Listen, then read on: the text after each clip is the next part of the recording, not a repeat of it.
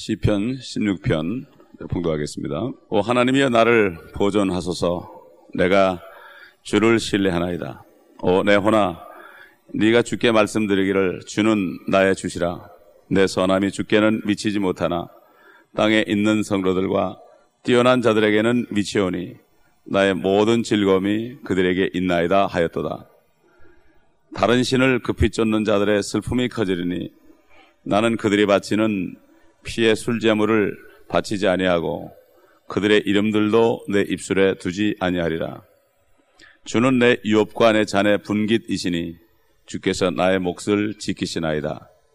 내게 떨어진 경계는 쾌적한 곳이니 정녕 나는 훌륭한 유업을 가졌나이다. 나를 권고하신 주를 내가 송축하리니 내 속 마음도 밤이면 나를 가르치나이다. 내가 주를 항상 내 앞에 모셨도다. 주께서 내 오른편에 계심으로 내가 요동치 아니하리로다. 그러므로 내 마음이 기쁘고 내 영광이 즐거워하며 내 육체도 소망 가운데 안식하리니 이는 주께서 내 혼을 지옥에 버려두지 아니하시며 주의 거룩하신 분으로 썩어짐을 보지 않게 하실 것임이니이다. 주께서 내게 생명의 길을 보여주시리니 주의 면전에는 충만한 기쁨이 있고 주의 오른편에는 즐거움이 영원 무궁토록 있나이다. 이 시편은 다윗이 주 예수 그리스도에 대해서 여기 예언적인 기도를 하는 메시아를 찬양하는 그러한 시편이고 기도입니다. 이 다윗의 시편을 보게 되면 바로 다윗은 예수 그리스도의 육신적인 조상이요 또 예수 그리스도의 모형으로 하나님께서 택하신 사람이기 때문에 그의 기도 가운데 앞으로 오실 주 예수 그리스도에 관한 그러한 예언들이 많이 들어있고 그 자신도 기도하다가 깜짝 놀라서 어찌 주께서는 내 입을 통해서 말씀하시나이까 이렇게 고백한 적이 있습니다. 이 메시아에 관한 여러 가지 시편이 있지만 특별히 시편 69편에 보게 되면은 이런 그 말씀이 있습니다. 8절로 10절에 보게 되면은 내가 내 형제들에게는 낯선 사람이 되고 내 모친의 자녀들에게는 외국인이 되었나이다. 주의 전을 위한 열성이 나를 삼켰으며 주를 비방하는 자들의 비방이 내게 떨어졌나이다. 내가 울고 금식으로 내 혼을 징계하였더니 그것도 내게 비방이 되었나이다. 이것은 참 주님께서 완전히 고립돼서 이제 십자가에 달리기 위해서 붙잡혀서 고난받을 때 그러한 심정을 얘기한 것이고 주의 전을 위한 열성이 나를 삼켰다 하는 것은 옛날 성전을 깨끗게 하기 위해서 성전에 있는 사람 다 몰아내고 막 상을 뒤엎어버리고 물건을 사고 팔고 돈을 바꾸는 자들을 막 뒤집어 엎었을 때 그때 인용한 말씀이 바로 주의 전을 위한 열성이 나를 삼켰다 이렇게 인용한 것을 우리가 볼 수 있습니다.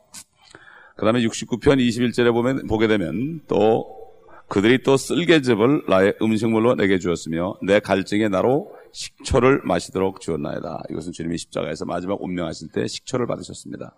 그 목이 말라가지고 피를 다 쏟고 물을 쏟았는데 완전히 탈수가 되는데 거기다 식초를 마시겠습니다. 엄청난 이건 고통이죠. 그렇기 때문에 이렇게 시편 69편 또 22편 이런 걸 보게 되면 참 주님이 오실 주님에 관한 또 주님이 받을 고난에 대한 그러한 것들이 다윗의 입술을 통해서 이렇게 증거된 것을 볼 수가 있습니다. 이 다윗은 1절에 하나님이여 나를 보존하소서. 참 하나님만이 보존할 수 있죠. 이 시편을 보게 되면은 다윗 자신을 말한 것도 있고 또 주 예수 그리스도에 대해서 말한 것도 있고 이게 왔다 갔다 합니다. 그렇기 때문에 우리가 성령 안에서 우리가 이걸 보면은 깨달을 수가 있습니다. 2절 3절에 보게 되면은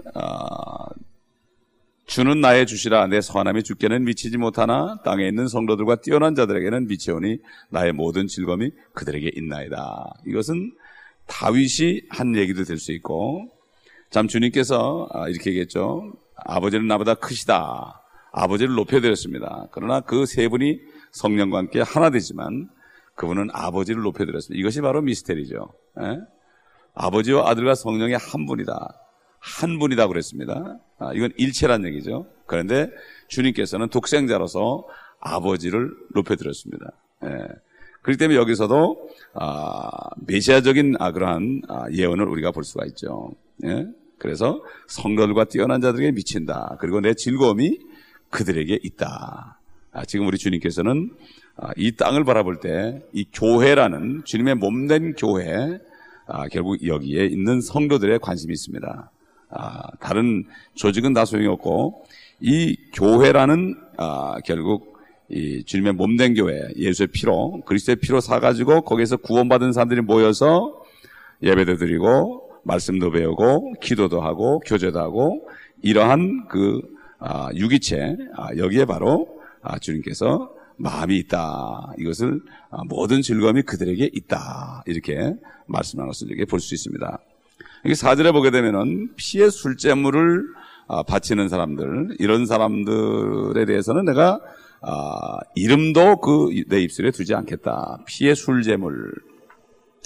다시 말해서 피를 가지고 제사를 드리는 겁니다.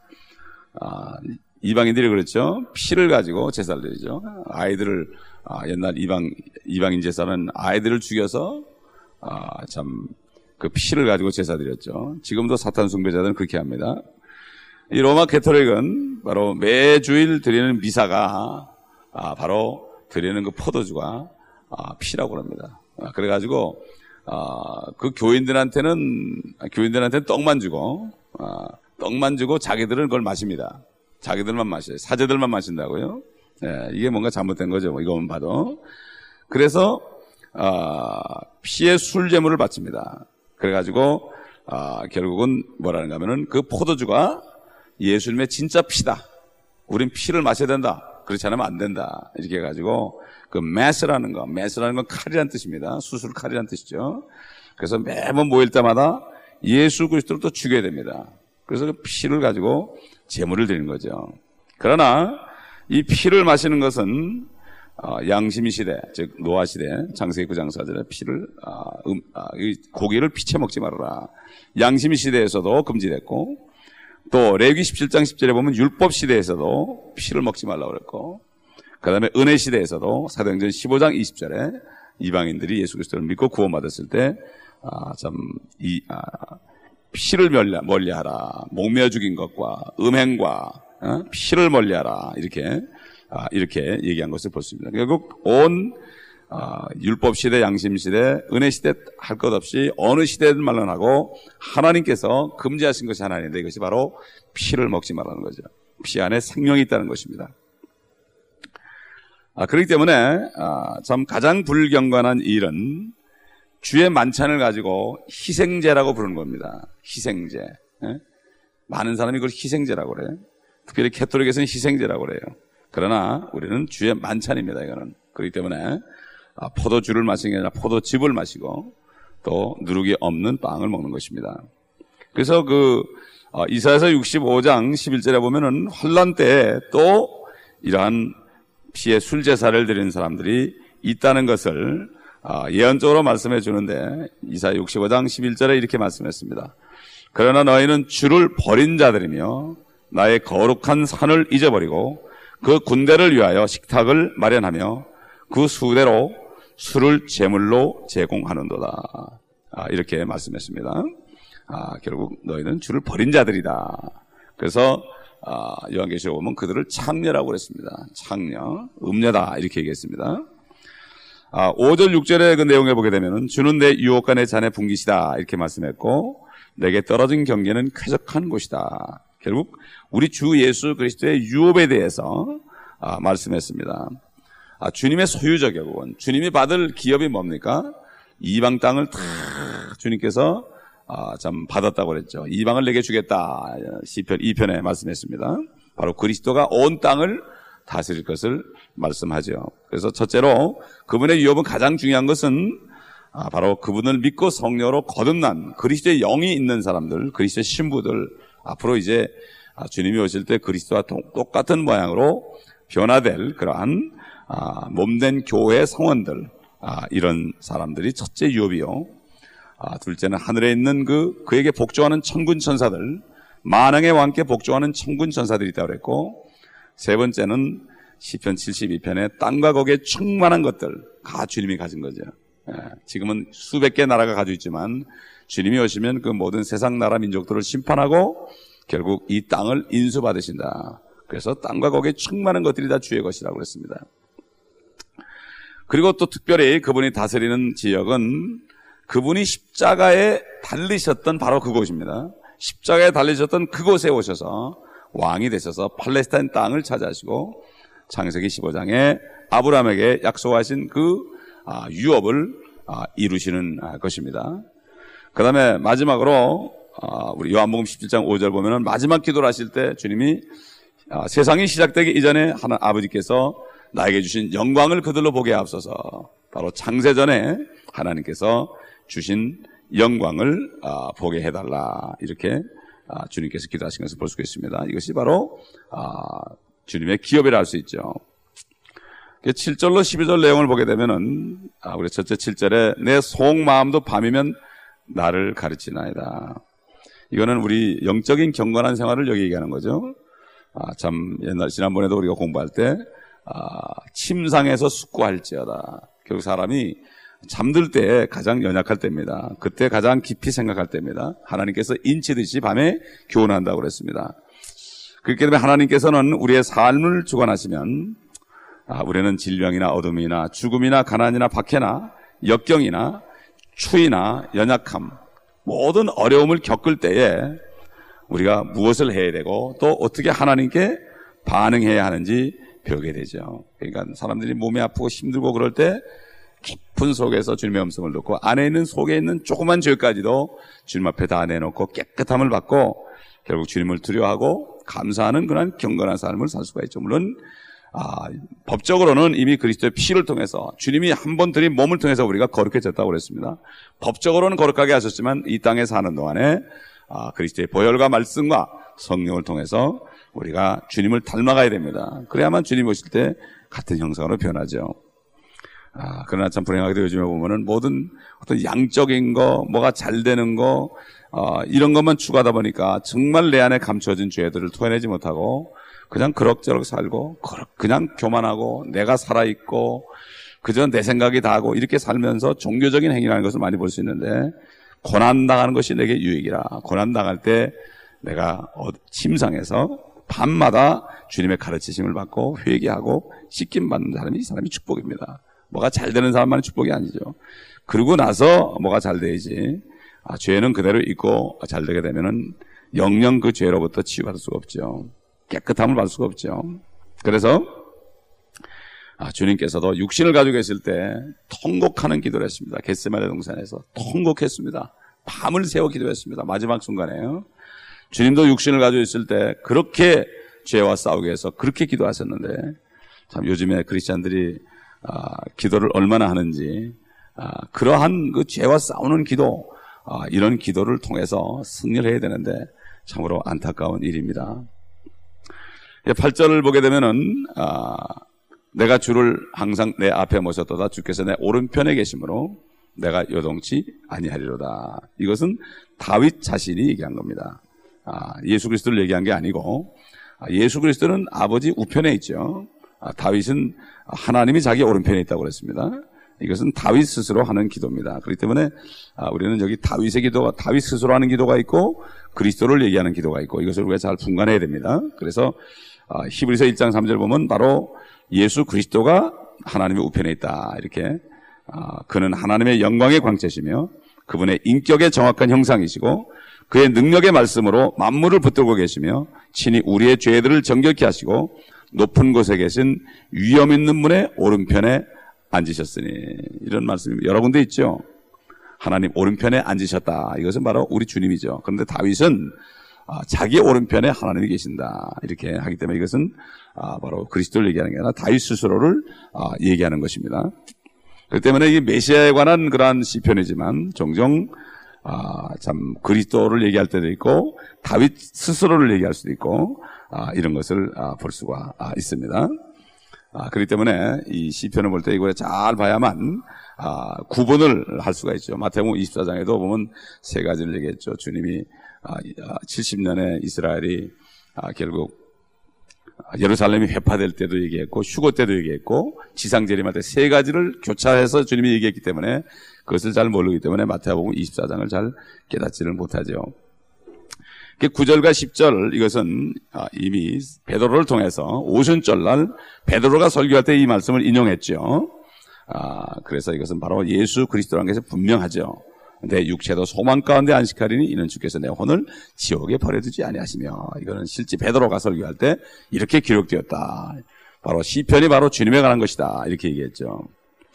그래서 주님은 죄가 없기 때문에 썩을 수 없음을 말씀했죠. 그런데 요나는 예수 그리스도의 모형입니다. 그래서 주님께서 참 요나의 표적, 이것이 가장 큰 표적이다. 그러면서 이 표적만 내가 알려주겠다. 요나가 사흘밤 사흘낮을 땅의 심장 속에 있었던 것처럼 인자도 그렇게 할 것이다. 바로 요나는 모형적으로 예수 그리스도의 모형을 보여준 것이죠. 그런데 요나는 죄가 있었기 때문에 요나서 2장 6절 보면 하나님이 그를 부패하면서 건져냈다고 그랬어요. 내가 산들의 밑바닥까지 내려갔더니 땅이 그 빗장들로 영원토록 나를 막았나이다. 그러나 오 주 나의 하나님이여 주께서 내 생명을 부패하면서 건져내셨나이다. 그래서 지옥에서 그가 기도했습니다. 몸은 고래 뱃속에 있었고 혼은 지옥까지 내려갔습니다. 그래가지고 바로 스올이라는 게 바로 지옥이죠. 이걸 지옥이라고 했는데 스올로 해놨는데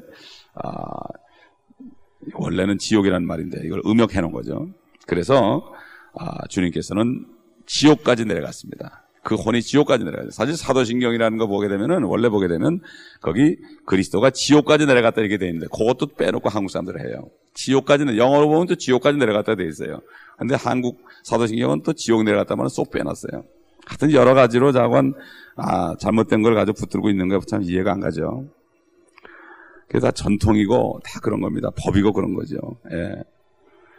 11절 주의 오른편에는 즐거움이 영원 뭉토록 있나이다. 참 주님 앞에 갔을 때 진짜 영원한 즐거움이 있다. 이것을 바로 고백하는 것. 이게 바로 하나님의 영광스러운 자녀의 축복입니다. 그래서 사도 바울은 성령께서 기름 부음을 통해서 이렇게 고백했죠. 로마서 8장 21절 이는 피조물 자체도 그 썩어짐의 속박으로부터 해방되어 하나님의 자녀의 영광스러운 자유에 이를 것이기 때문이라. 결국 이 썩는다는 거, 죄 때문에 썩죠. 우리 사람의 죄 때문에 만물들, 짐승들, 새들, 물고기들, 참 사람들이 다 썩습니다. 결국 썩지 않는 것이 바로 자유입니다. 그렇기 때문에 이 모든 피조물들도 지금 탄식하면서 하나님의 자녀가 나타나길 바라죠. 하나님의 자녀들은 썩지 않는 자들이지 앞으로 영광스러운 하나님의 자녀의 자유에 이르길 원한다. 이렇게 말씀했습니다. 영원히 썩지 않고 사는 거, 이것이 바로 자유입니다. 썩음으로부터 자유. 이것은 바로 죄로부터 자유하지 않으면 썩음으로부터 자유할 수 없고, 죄로부터 자유하지 않으면 하나님의 자녀의 영광스러운 자유에 이룰 수 없는 거죠. 그렇기 때문에 우리는 이 소망 속에 살 수 있고, 언제든지 이 육신을 벗어나면 그 소망 속에서 우리가 잠들 수 있고, 주님이 살아있을 때 오시면 이 썩지 않은 몸을 입고 영원한 자유에 이루는 것입니다. 바로 하나님의 우편에, 바로 우리는 우리 우편에 계신 하나님, 결국은 왜 그렇습니까? 그 주님과 함께 있는 그곳, 거기에 영원한 즐거움이 있다. 썩지 않는 영원한 즐거움이 있다는 것을 여기 고백하고 있고, 시편 23편 마지막에 보면은 내가 주의 전에 주의 집에 영원히 거하리로다. 이러한 소망 속에서 다윗은 살았습니다. 기도하겠습니다. 아버지 하나님, 우리에게 갈 곳을 주시고 믿을 곳을 주시고 참 영원한 소망을 주신 것을 감사합니다. 이 땅에서 나그네 삶을 살다가 언제든지 오라면 갈 수 있는 소망 속에서 그저 주님이 시키는 일을 하다가 또 우리 안에 있는 모든 죄들을 다 토해내고 주의 피로 깨끗함을 받아 주님 오실 때 주님의 형상으로 변화되는 소망, 다윗이 고백한 것처럼 나는 내가 깰 때에 주의 모습으로 만족하리다 하는 이 소망 가운데 살게 하심을 감사합니다. 아버지 하나님, 우리에게 주의 피를 통하여 죄로부터 자유케 하셨고 이제는 영원한 영광스러운 자유를 소망케 하셨으니 감사합니다. 오늘도 그 소망 속에 하루를 살게 하시고 이 소망을 다른 사람들에게 전파하는 하루가 되게 하옵소서. 주 예수 그리스도의 이름으로 감사하며 기도합니다. 아멘.